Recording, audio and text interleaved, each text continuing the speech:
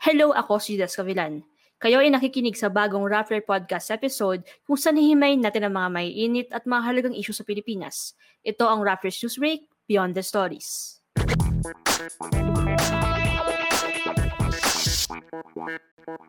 Sa episode na to, pag-uusapan natin ang Delta variant. Ang variant na ito ay mas mabilis makahawa sa mas maraming tao kaysa sa original na novel coronavirus. So gaano nga ba kalakas ang Delta variant?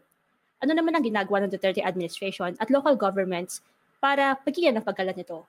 Tatalakayin natin ang isyong ito kasama ang dalawang Rappler reporters na sinusundan ang sitwasyon sa bansa.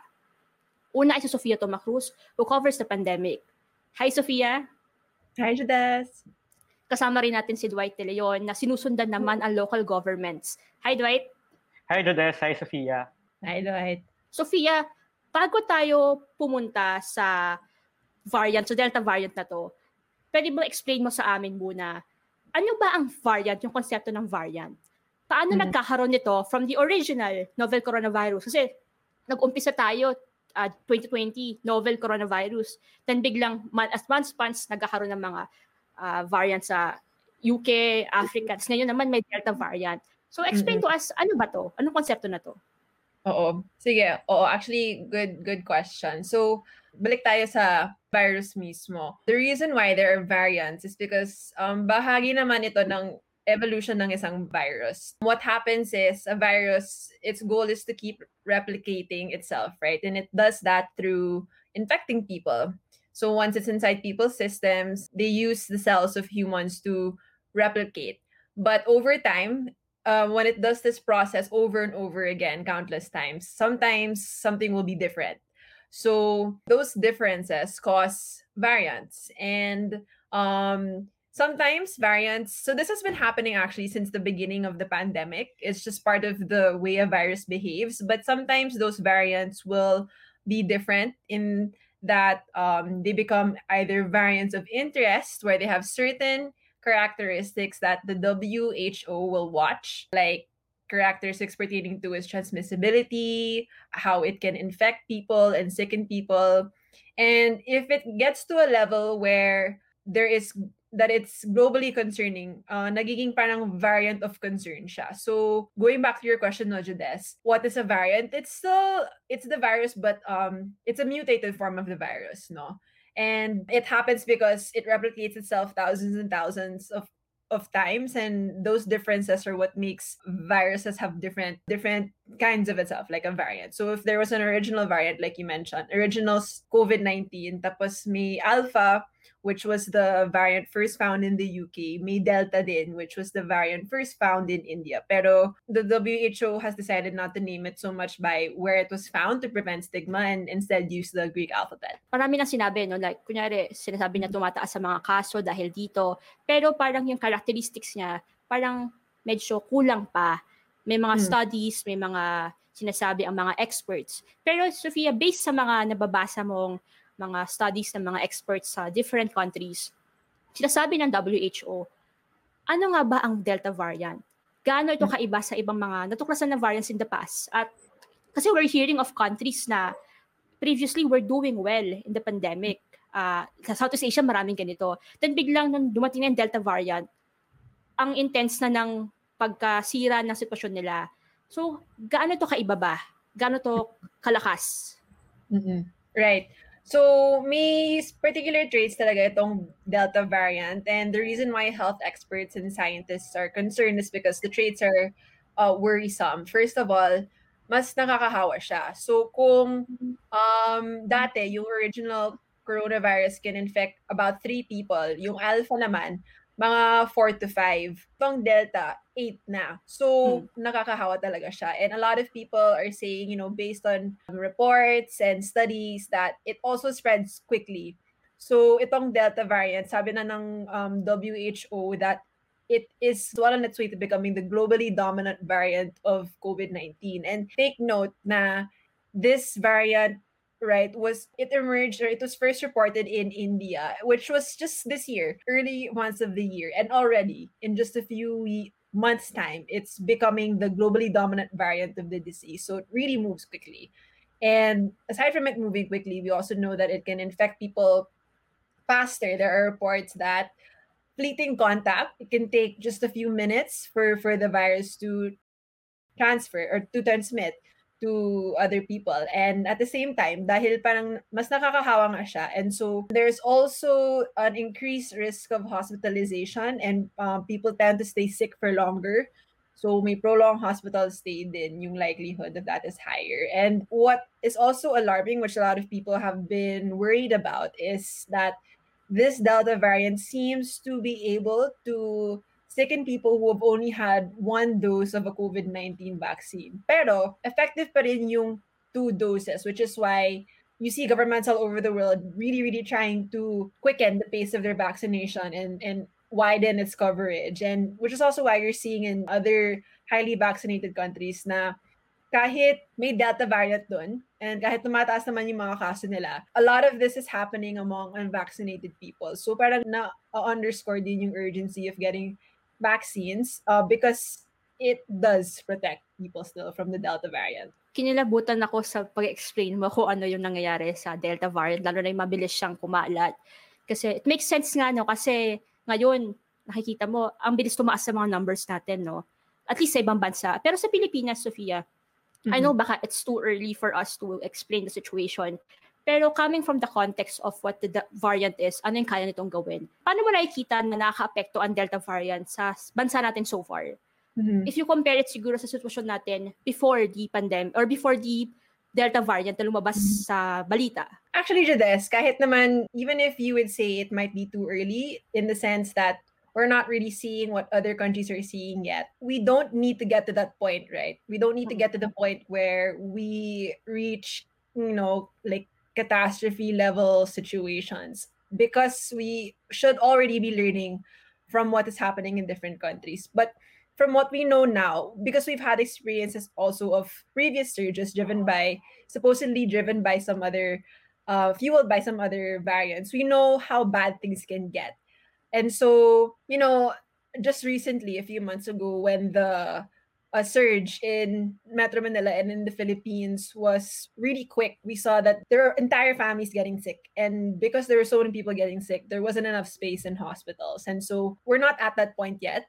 Pero we know that it can get that bad and even worse, right? So countries where the Delta variant is spreading, especially in countries where vaccination rates aren't high, which just our neighbors, right? Indonesia, Thailand, things get really, really, really bad.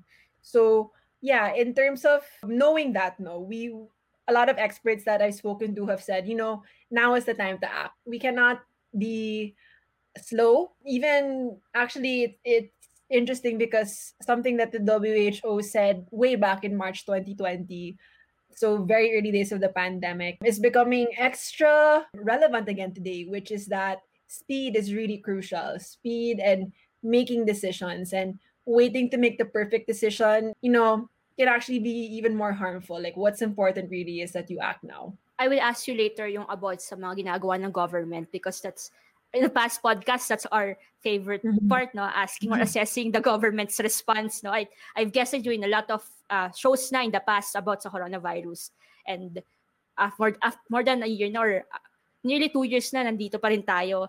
Sophia, you mentioned nga na time is of the essence, di ba? Act fast dapat tayo. Pero there are concerns tungkol sa paraan ng pag-report at pag-detect ng variant na to. Marami ako nababasang comments online na sinasabi nila na baka naghahabol ang DOH sa pag-detect na to. Are these fears unfounded or may basihan ba? Can you explain to us din, paano ba ang proseso ng pag-detect ng variants ng mga government officials like ng DOH? Oo nga, no, Judas. Medyo iba yung proseso ng pag-detect ng Delta versus just a normal COVID-19 case. So it starts out the same way, where people who have symptoms or were exposed need to get tested.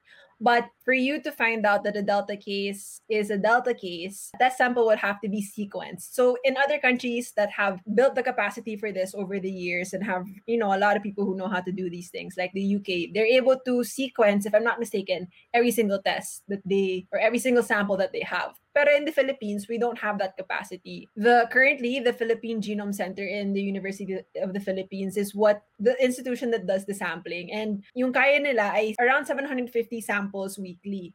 So because it's limited, the DOH further narrows down the samples that it gives to the PGC to test. So the sampling is what they call purposive sampling. Yung ibig sabihin nun ay parang kinukuha nila yung mga samples sa mga lugar at sa mga clusters kung saan may higher likelihood daw of Delta. So that, they can get a better picture of its spread. And at the same time, yun yung isang parameter, diba? Pero for you to be part, so after you're part of that group, no, where DOH has picked your samples, for you to be, to, let's say, kung parang, if you think about it like a spectrum, right, for you to get closer to being sampled in PGC, you would have to meet two other criteria, which is one, yung CT threshold, which is basically, it's technical term, but basically just measures the virus in the viral load in your body. Would have to meet a certain criteria for sequencing to actually be successful. And then at the same time, your specimen has to be enough. The specimen in your sample has to be enough to be sampled. So, for example, galing ka naman sa you get tested and your sample is picked to be sequenced. If it doesn't meet those two criteria, then it technically can't really be sequenced. So, there are those further narrowing factors. And I think that's also where the fear or concern of some people is based. The fact that we don't have big capacity to detect all Delta variant cases. Pero, so in a way it is founded, but at the same time, I think that what some of our experts have said, no, for example, si Dr. Ana Ong Lim, other infectious disease specialists, Dr. Alejandria and everything, they were saying that, at this point in time, because we already know how Delta behaves and because we are seeing the way it is spreading in other countries, and because we are precisely aware of all the limitations that we have in the Philippines, let's be smarter about it, right? Or rather, more practical about it. In that, let's just assume every case is a Delta case, because the alternative to kind of play it safe or to seek that confirmation can backfire in the long run, especially if we know that Delta can infect up to 8 people already, and it's just something that we have to deal with. Not all those cases really be detected. Parang reminds me of Pascal's wager na it's better to assume na it's this kesa assume na it's not. Kasi yung consequences na pag-assume mo na hindi ay mas malala than the consequences of assuming na Pero yun nga, it all boils down sa resources ng bansa natin, and it begs to parang as to us, the government, na 2 years into the pandemic, why have we not increased our capacity for this kinds of pag-detect? Pero I'll ask you later that yung about sa government natin. So before tayo pumunta sa local governments, I also wanted to ask kasi yung ginagawa ng local governments natin. We have a question from our viewers sa YouTube. We have one from YouTube. Name niya RJ Asar. Sabi niya, although I don't know if meron tayong data on this, pero okay, ask pa natin Sofia. What's the effectiveness of wearing masks in an enclosed space against Delta variant? May gano'n na ba tayong information? Yeah, well, diba, binanggit naman namin yung mga traits ng Delta earlier on, like mas nakakahawa siya and everything. Thank you for asking that question, because I forgot to say earlier on that, parang at face value, nakakatakot, diba, na mas nakakahawa itong variant and everything. But one piece of good news is that so far the current mitigation measures that we have do still work. So yes, keep wearing the mask, social distancing, and at the same time, get vaccinated, because that really works. And masks in particular do work. It lowers the level of risk that you have, right? So kung nasa loob ka ng isang enclosed space, a mask will help, decrease your risk of catching the virus while you're inside. So I wouldn't say, for example, drop the mask because Delta is so contagious anyway. Like, no, just keep wearing the mask, because anything that you can do to protect yourself, and then you build and add upon that's what our experts and that's what the medical professionals say is the way to go. dito talaga papasok yung dapat best tayo in assuming. Mga assumero tayo na nasa paligid na natin yung Delta variant. Play it safe naman. Hindi naman. Yeah. Play it safe. Kasi nga hindi natin alam na baka mas malala pa yung maging mangyayari kung we drop our guards. Diba? So, Dwight, coming from that context na nakakatakot yung Delta variant, mas contagious siya, mas malakas mag-spread, ano lang ginagawa ng local governments in this phase of this new variant? Is there parang missing pa bang element sa ginagawa nila? Kasi, of course, we saw before kung paano sila nag-address sa mga other variants, di ba? Ngayon sa Delta variant, anong ginagawa nila at ano pa yung pagkukulang na nakikita mo?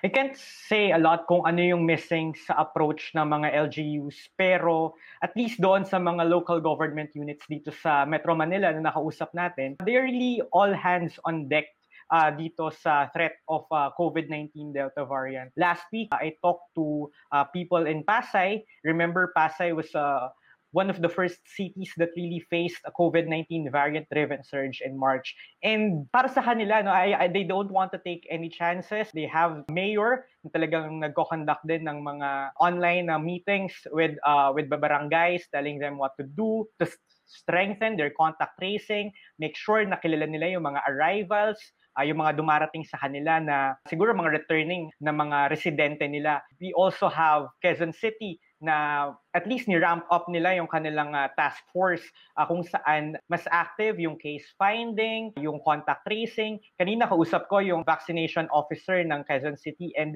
he said na, well, right now, parang exploring pa lang sila pero there are exploratory talks daw with the Singaporean government kung paano siguro may employ, siguro yung genome sequencing, ganyan, dito sa Quezon City. Parang sila yung mag-initiate, ganoon. Pero at this point, it's still, lahat ng ito ay parang pagpaplano pa lang. Pero nakausap ko nga rin si Mayor Joy 2 weeks ago and she told me na kumpara noong Marso na parang ginulat tayo ng surge in a way or ng effect ng isang COVID-19 variant. Ngayon, kahit papaano, may experience o karanasan na tayong pinanghuhugutan eh. So at least, in a way, may merong blueprint kung ano yung gagawin ng mga local government units.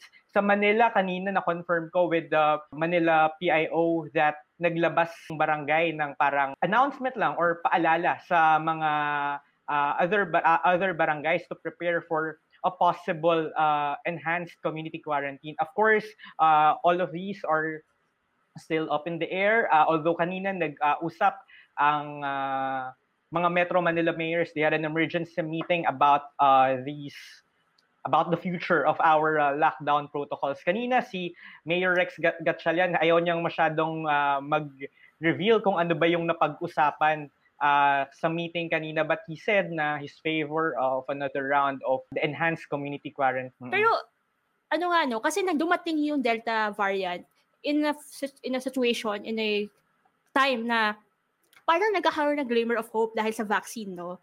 So parang question ko nga paano naka-apekto itong variant sa vaccination process ng mga LGUs? Kasi parang okay na minsan nga may mga lugar nga 'di ba na crowded masyado. May na-call out pa nga si President Duterte sa SONA, #call out culture. Pero ano mga binago nila? Anong adjustment nila sa process nito in the face of this variant? Well, of course, they have to be extra careful kasi, syempre, nandito nga yung threat ng variant. May ilang mga cities na kung dati nag-a-allow sila ng mga walk-ins, ngayon, wala munang walk-ins para to make sure na contained yung mga tao sa vaccination sites. And maliban pa dun sa protocols on the ground, yung strategy din ng mga city governments medyo in-intensify nila, specifically kung paano nila may encourage itong mga senior citizens natin na magpabakuna. Kasi alam naman natin sila yung or one of the most vulnerable sectors pagdating dito sa COVID-19. Yung vaccination officer ng Caloocan, nakausap natin last week, she said na talagang yung mayor pa mismo nakipag-usap sa mga senior citizens para magpabakuna. Sa Pasay, I think meron silang mga ilang pakulo. They try to increase the number of senior citizens na nababakunahan nila bawat araw. Tapos may mga papremyo sila. Minsan cash prize. meron na parang 1 month worth of maintenance medicine. So really, there's really an attempt to vaccinate more people, specifically senior citizens. And ayun nga, dumating din tayo sa panahon na may bakuna tayo from Johnson & Johnson, and this is a one dose shot. Parang this is a one and done vaccine. So sa ganitong paraan, dahil easier yung rollout and yung mga senior citizens natin hindi na kailangan bumalik pagkatapos nila ng first dose. So kahit paano, siguro masabi natin na merong slight momentum. Pero yun nga, hindi pa rin enough yung supply ng vaccine dito sa bansa. Kung kaya't yung mga LGUs din natin, medyo in-amplify nila siguro yung calls na sana magkaroon ng bakuna pa. Kanina sinabi yan ni Mayor Abby Binay, and kanina rin si Mayor Rex Gatchalian. Sabi niya, sabi niya, I'm in favor daw, or he's in favor daw of another round of enhanced community quarantine, but it will only work if there really are more supply of the vaccine here in the Philippines. To be fair, di ko alam kung ito talaga yung situation sa lahat ng city sa Metro Manila, pero in the few that I've talked, parang a few where I've spoken to some officials and of course have heard stories, parang may conscious effort talaga to set aside yung mga J&J vaccines for the seniors. Tapos, at the same time, other than yung mga incentives or trying to get more seniors, attract more seniors to vaccination centers, as in, I think for the past week or something, almost all days were really just for seniors. Like, they're really, really trying to reach out to the seniors. Kasi kung naalala nyo, when you look at, diba, may mga vaccination statistics minsan yung DOH and NTF, they divide it by the priority groups.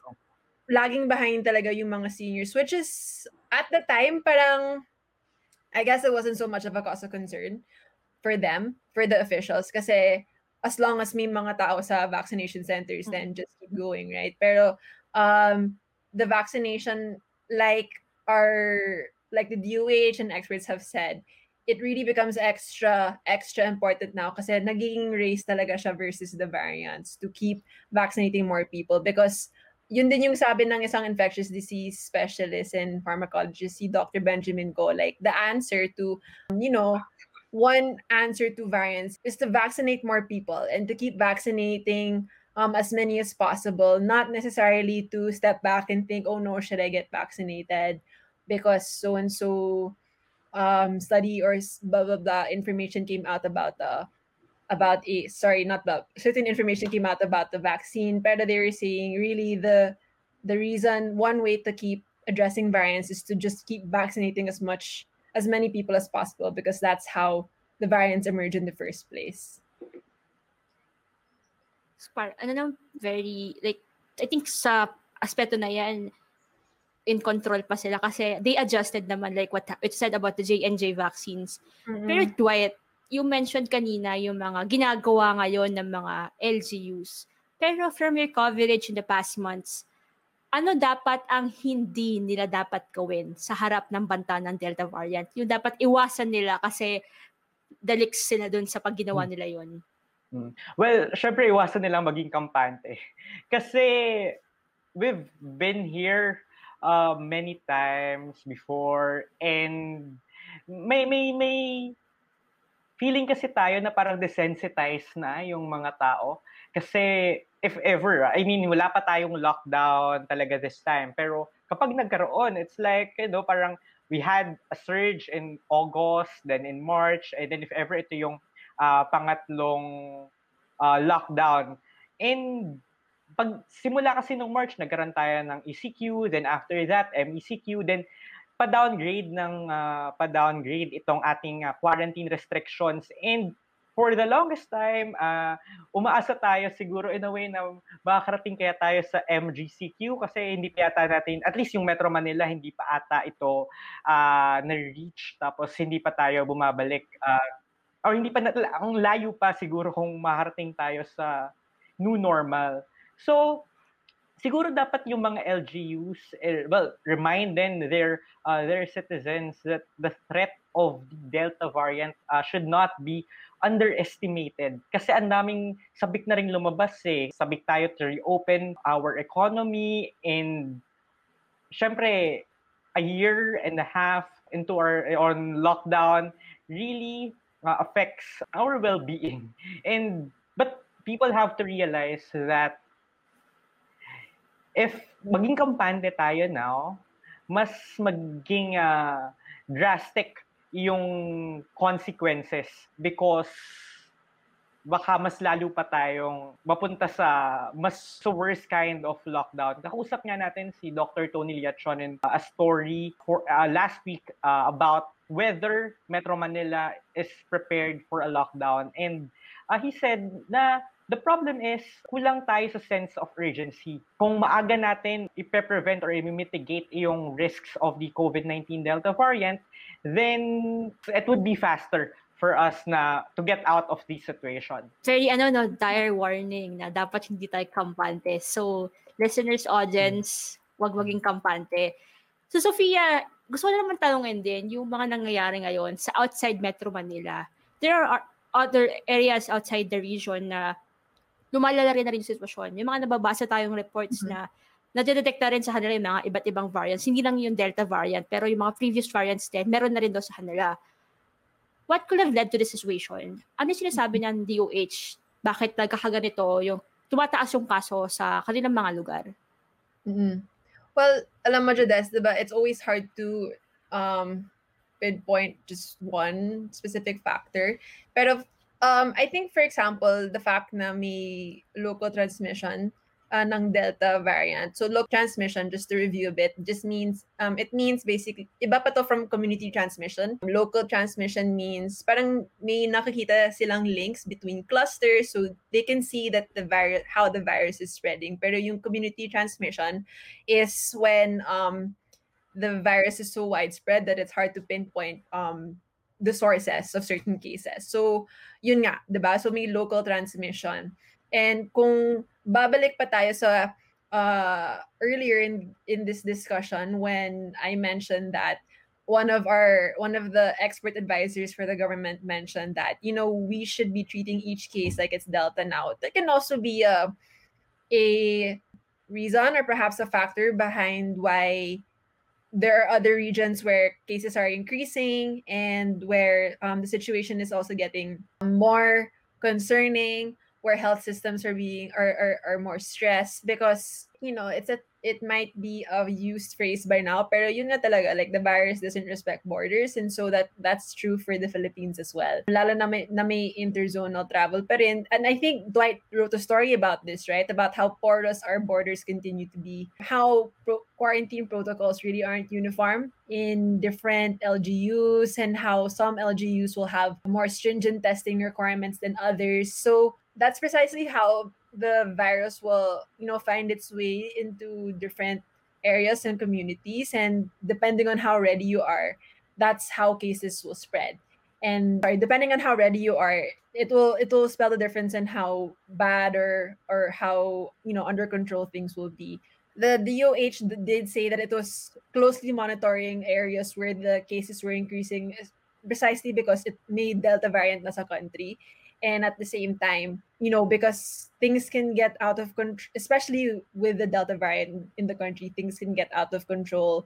It requires close watching talaga, especially now that we're already over a year into the pandemic. So you can just imagine how tired people may be, how stressed our health systems are, and how, limited resources continue to be. You mentioned kanina yung border controls natin, no? I remember nga Dwight's story before na sabi niya talaga nagka-problema yung border control in the past months. I think that was during yung nagka-surge bigla, no?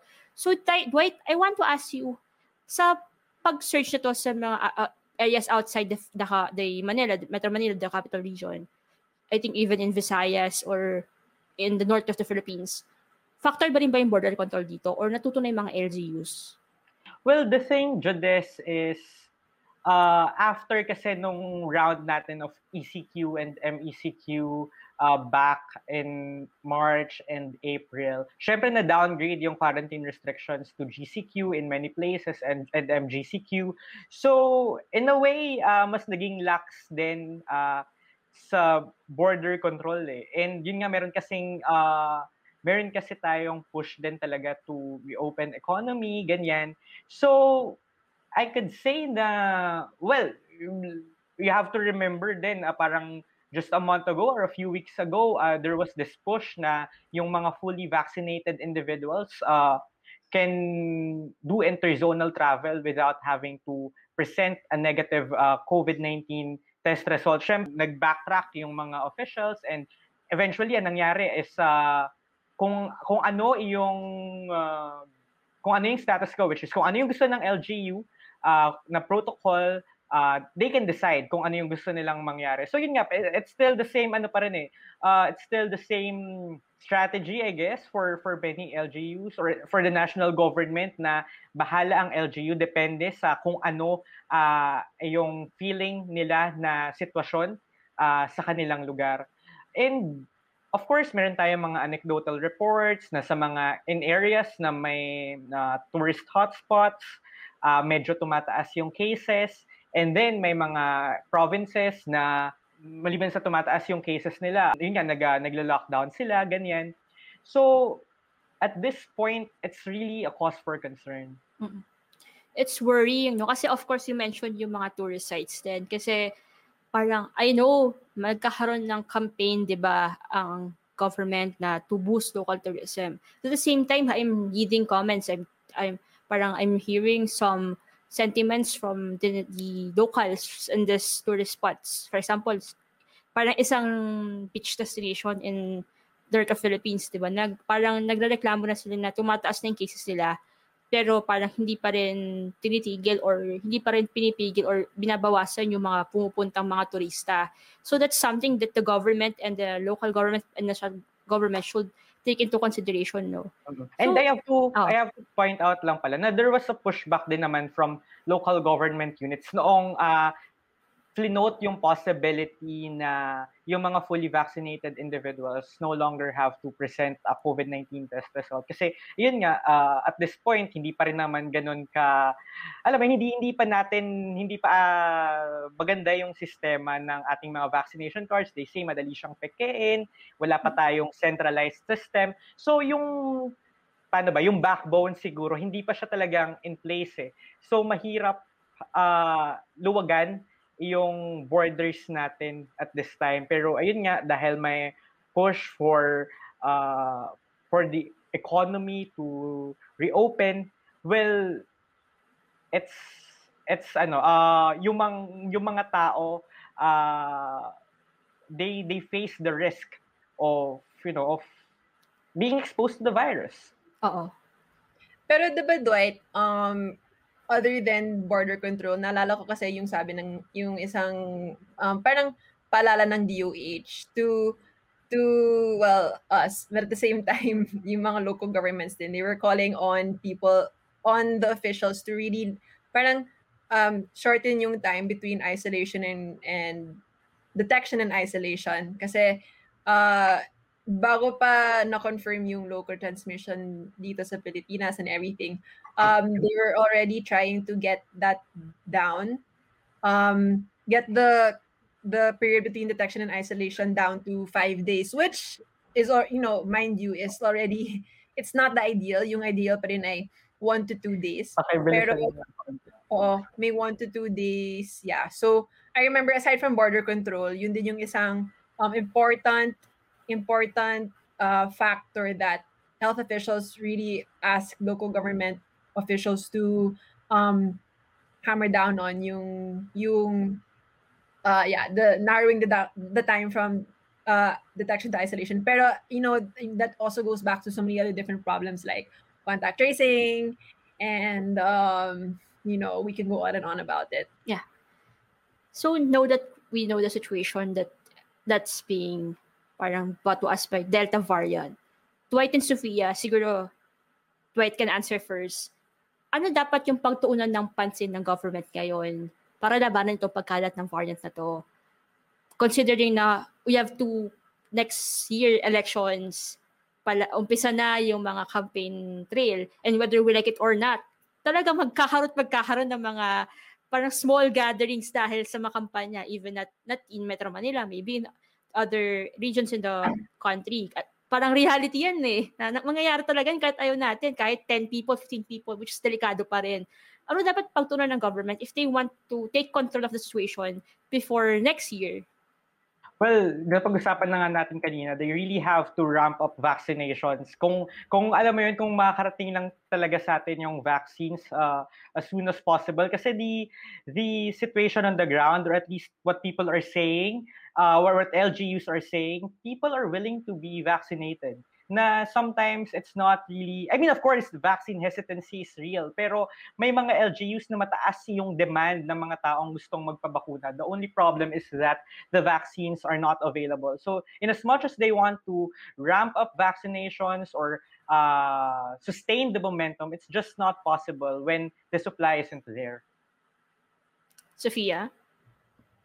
Well, to go back then a little bit to the other strategies. Of course, important pa rin talaga yung vaccination. Pero I just want to point out as well na hanggang ngayon naman lahat ng experts, they will always say that, of course, vaccinations are very important, but there are also many, many, many other things that we can do aside from just rely on vaccines and just go back and forth between lockdowns. Because now na may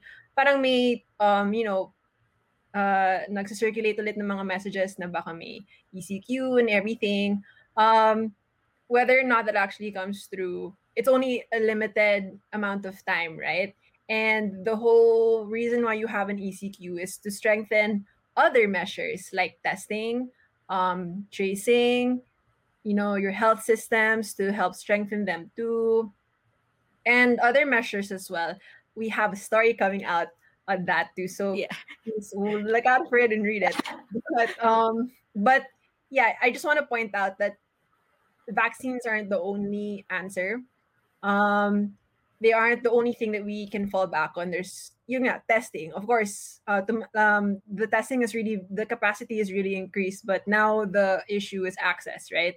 The tests are still so expensive, and contact tracing is really an area that needs a lot of improvement. And there are many things that go into that. A lack of workers, and at the same time, parang weak internet and weak connectivity across the country. So there's that too. So if you ask me, Jades, may laking pabasa response. There will always be something that we can do better because the virus is still here, right? And as long as the virus is still here and there are people who are unprotected and unvaccinated, or quite frankly don't have the chance or the option yet to get a vaccine, they're still waiting. The virus will always keep mutating, like we mentioned earlier on in this conversation. So, yun lang. I think it's a question that we're going to keep asking ourselves, months from now still. Hopefully not years, but months from now still. Because yun nga, while we have done, measures have been done, there will always be more and more to do. Meron tayong question from our viewers sa Facebook. Si Paul Carson. Hi, Paul. Thank you for asking this.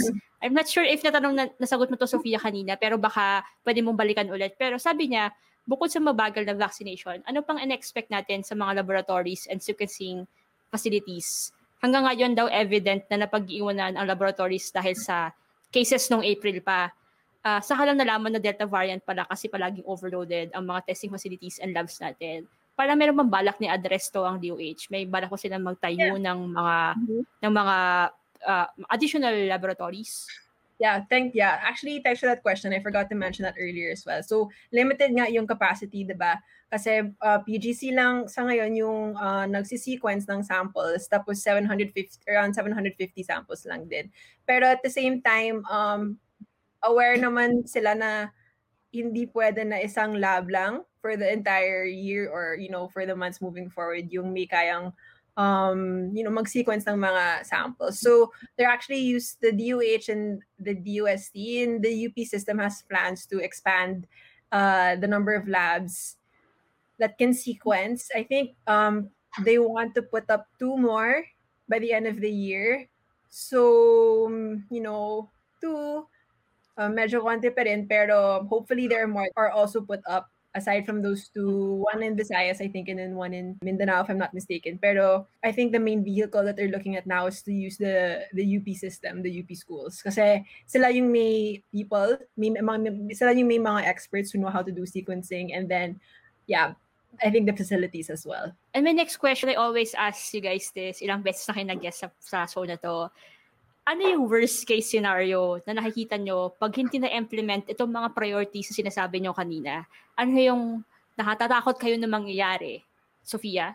I think that the worst thing that can happen is that we waste another round of example that we would go back to ECQ if we do, or if not ECQ, if we just do heightened restrictions again, that we waste the time that is given, the allowance that is given to beef up our response and to improve that, because it's been over a year now, and really, if we waste this, then we're just in a spiral, and we just keep going back and forth between, the same measures without really doing anything different, and the effect of that is already apparent now.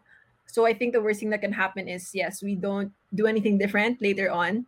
And at the same time, I think, aside from that, be the worst case situation is that, again, aside from nothing changing, also that we don't do anything at all, because we've seen how other countries, how Delta has really ravaged other countries. And it would be really, really sad and be really scary to see that happen here in the Philippines. Medyo disheartening ng sinabi ni Sophia, pero it's really needed parang reality punch siya na kailangan natin malaman yung possible na mangyari. Oo. Reality check talaga yung Delta. Mm-hmm. Parang at least we know what can happen if we don't act fast, act urgently, sabi niyo nga kanina. So Dwight, ikaw naman, ano yung kinakatakot mong mangyari? Alam mo, Judith, I think you asked this question before, and same pa rin yung answer ko. We are entering an election season still with the threat of the COVID-19 pandemic, and we don't want an electorate that's afraid to vote, that's afraid to go out and vote on May 9, 2022. But kanina, Senator Juan Miguel Zubiri released a survey result from Pulse Asia. It's a commissioned survey saying that 46% of Filipinos are unwilling to cast their ballots on election day next year should COVID-19 cases continue to be an issue in their barangay. So that's quite alarming, because you want people to participate in one of the most important events in our history. And so there's a possibility that we could experience low turnout. And the COMELEC said they are confident naman that safety measures are in place, and they're also confident na magiging maayos naman yung turnout. But it's really high time that we ramp up our vaccinations, we ramp up our contact tracing, and everything that needs to be done so that hindi na tayo aabot sa election season na hindi tayo sigurado kung, well, for one, kung matutuloy ba ito. Well, sabi naman ng COMELEC, matutuloy ito. But there are many fears that ayaw nating maisakatuparan or maging reality. So we hope that by next year, the COVID-19 threat is no longer as challenging as it is now. I love yung pinanggagalingan mo, no? Like, COMELEC, Lens, yes, kasi bit mo yan eh. Ikaw ang mahihirapan next year pag yes, exactly. Situation natin. So, for my last question, kay Sophia, very practical. Ano na dapat yung gawin ng public now? Ano yung mga practical na tips na dapat they should think about, they should keep in mind as we face this Delta variant na nakakatakot, na mas mabilis makahawa than other variants? Right. So, hindi tayo helpless now. There are still things that we can do. First being, one, magiging conscious tayo sa surroundings. So, kung enclosed yung space, kung may option na, outdoors, go for the outdoors. Keep wearing the mask, the face shield, follow physical distancing, get vaccinated as soon as possible once you're eligible, and don't forget to get your second dose. And kung no choice but to stay in enclosed spaces, try to lessen your risk by, limiting the time that you're in that place, and don't be afraid to get tested if ever, so that you can protect yourself and the people around you. So, thank you for that information, Sophia. Parang takeaway ko sa episode na to, nakakatakot kasi nga yung reality ng Delta variant ay worse than other variants. But at the same time, we can do a lot more just by, for example, in our own homes, we continue to wear our masks and at the same time, get vaccinated if the opportunity arrives. So yun, thank you so much, Sophia and White, for joining me today and for explaining to us itong Delta variant, kung ano ginagawa ng pamahalaan at ano yung dapat gawin natin as individuals para matigil yung pagkalat pa nito at bumalik na tayo sa normal. Thank you for having me. Thank you for having us. Enjoy the discussion. Thank you, listeners, for tuning in. If you would like to be updated on this and other issues, huwag kalimutan na i-follow ang Rappler and News Break sa Facebook, pati na rin sa Twitter. Kung gusto mo ng access to exclusive content and events, pwede ka sumali sa Rappler Plus. Kung meron ka namang gusto na topic that you think we should discuss in our podcast, pwede ka mag-email sa investigative@rappler.com. Again, I am Jonas Gavilan, and this is Newsbreak, Beyond the Stories.